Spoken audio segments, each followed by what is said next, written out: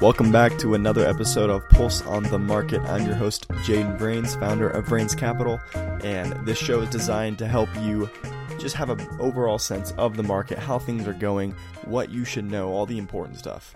So let's get right into it. First of all, for the top stocks of the day, we have far more big winners than we do big losers, and I'll just give you quick updates on the indexes themselves. So the Dow's up 0.02%, the Nasdaq up 0.6%, S&P up 0.26%, and the 10-year is down 0.87%.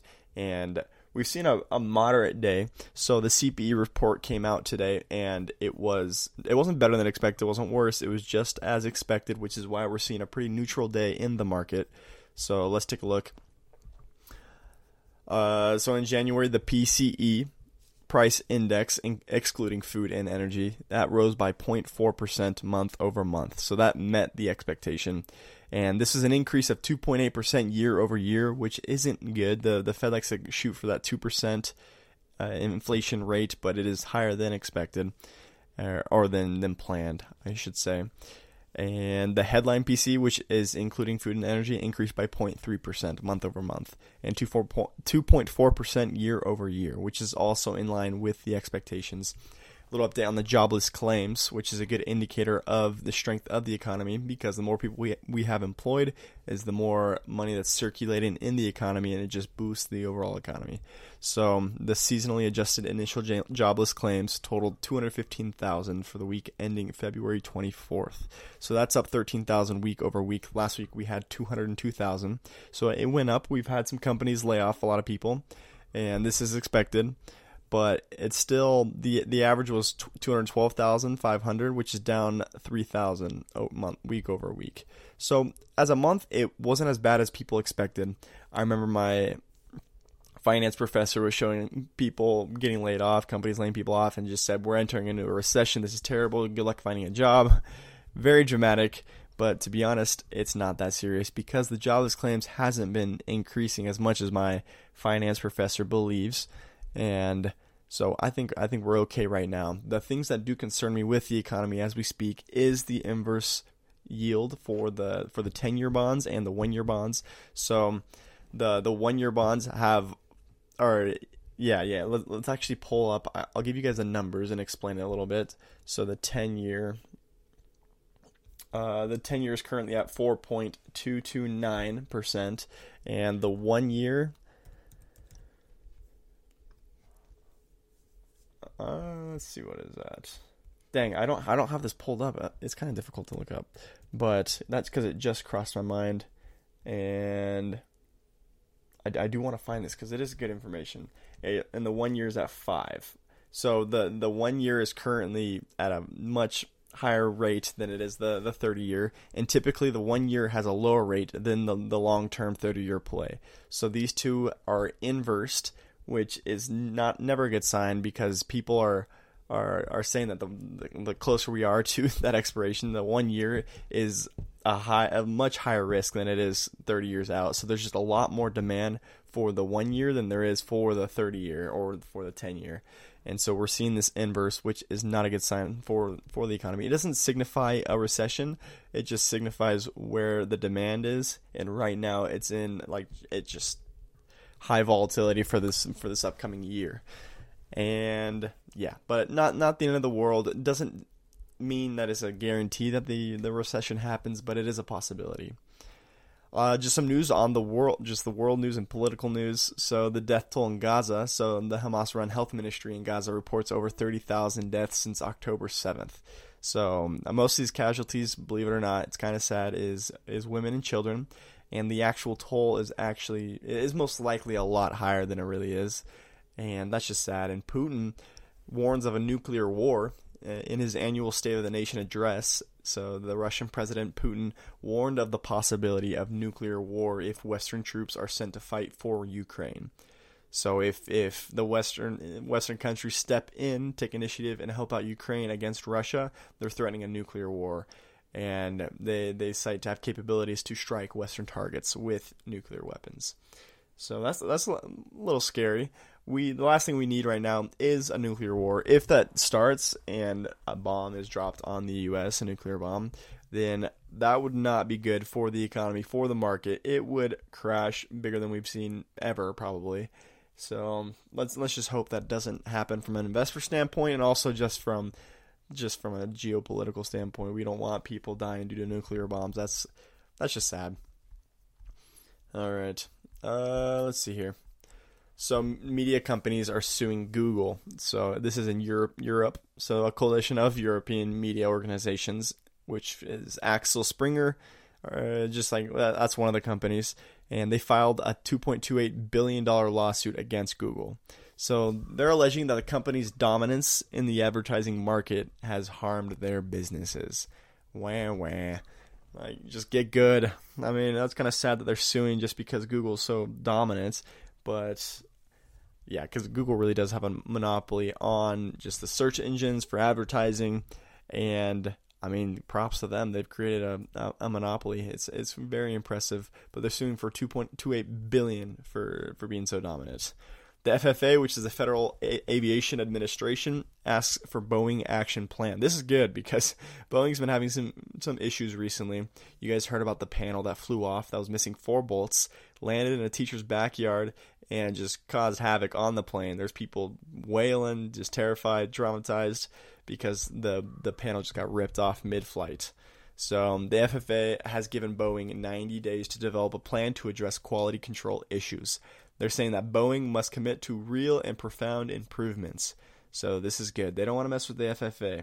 That's like the CES for the finance world. That's the FAA. And so they need a very profound and real plan for improving their control issues, their security issues. So this is good news.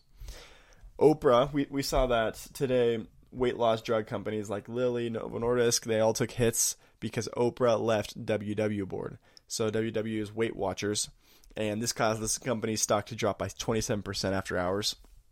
And yeah, and to make it look like she wasn't doing this just for the weight loss drugs and whatnot for the money, she donated all her shares to, I don't remember where it was. It was some African American society, or just like a maybe I can pull it up. I saw it on a news website.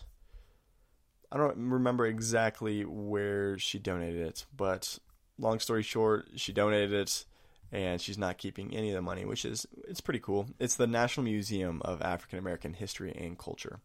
So she was one of the biggest shareholders in Weight Watchers. She had a stake around 10%, and she's donating that stake to this museum.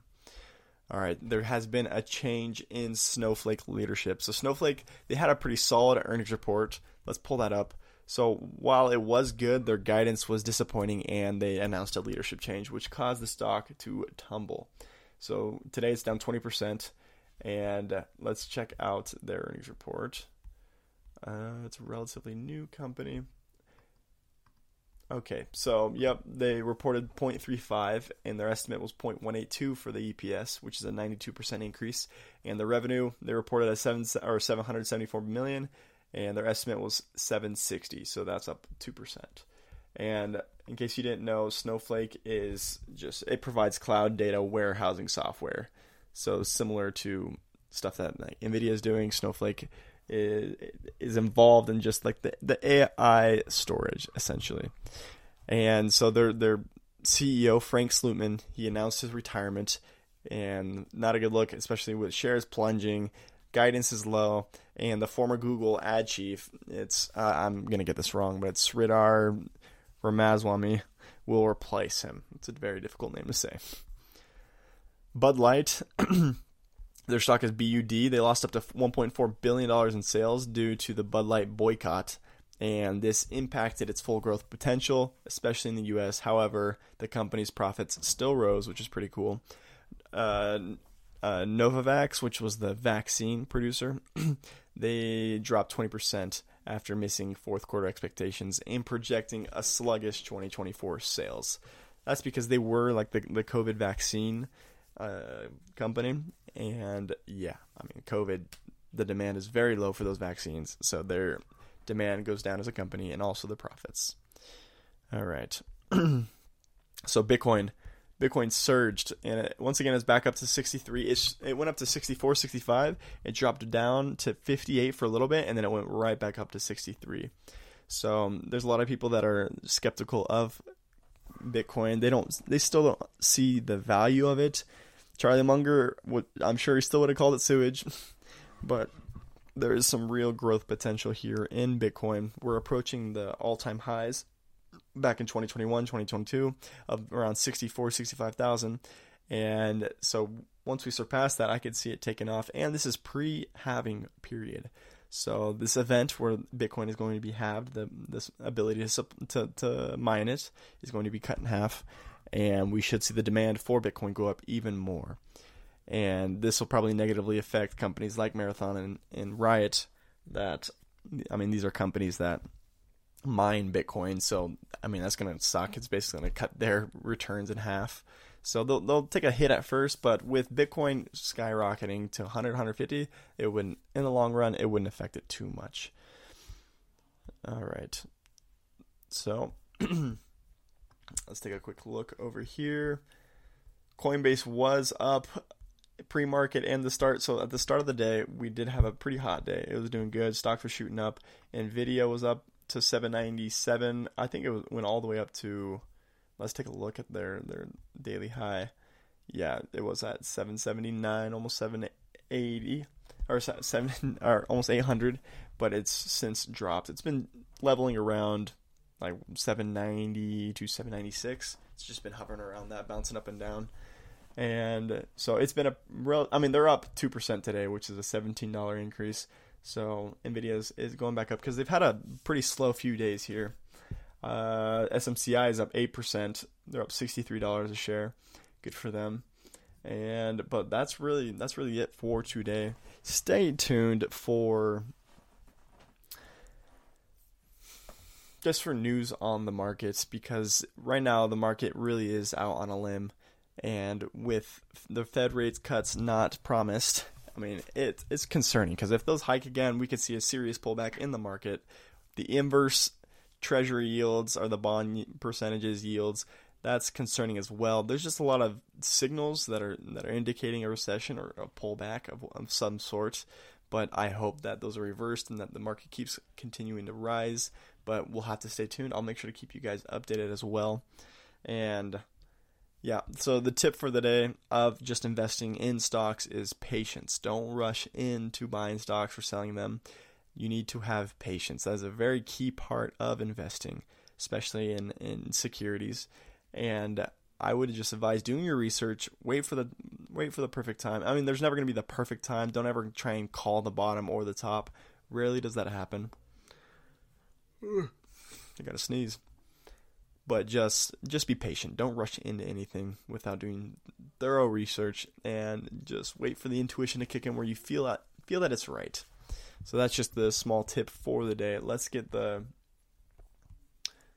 little podcast, or not my little podcast, my little, what do you call it? My disclaimer. Let's get that thing pulled up. All right. So the disclaimer, this podcast is for informational purposes only and does not constitute financial, investment, or legal advice. The content provided is based on the host's personal opinions and experiences. Listeners are advised to conduct their own research and seek the advice of qualified professionals before making any investment decisions. The host and guests do not guarantee the accuracy or completeness of the information shared, and they're not responsible for any actions taken based on the content of this podcast. Investing involves risk. It's all risky, and past performance is not indicative of future results. The host and guests are not responsible for any losses or damages that may occur as a result of investments made after listening to this podcast. Love you guys. Thanks for listening. Reach out at marketpulse.io for any questions, concerns, or if you want me to do research on a ticker. And we will, I'll see you guys tomorrow.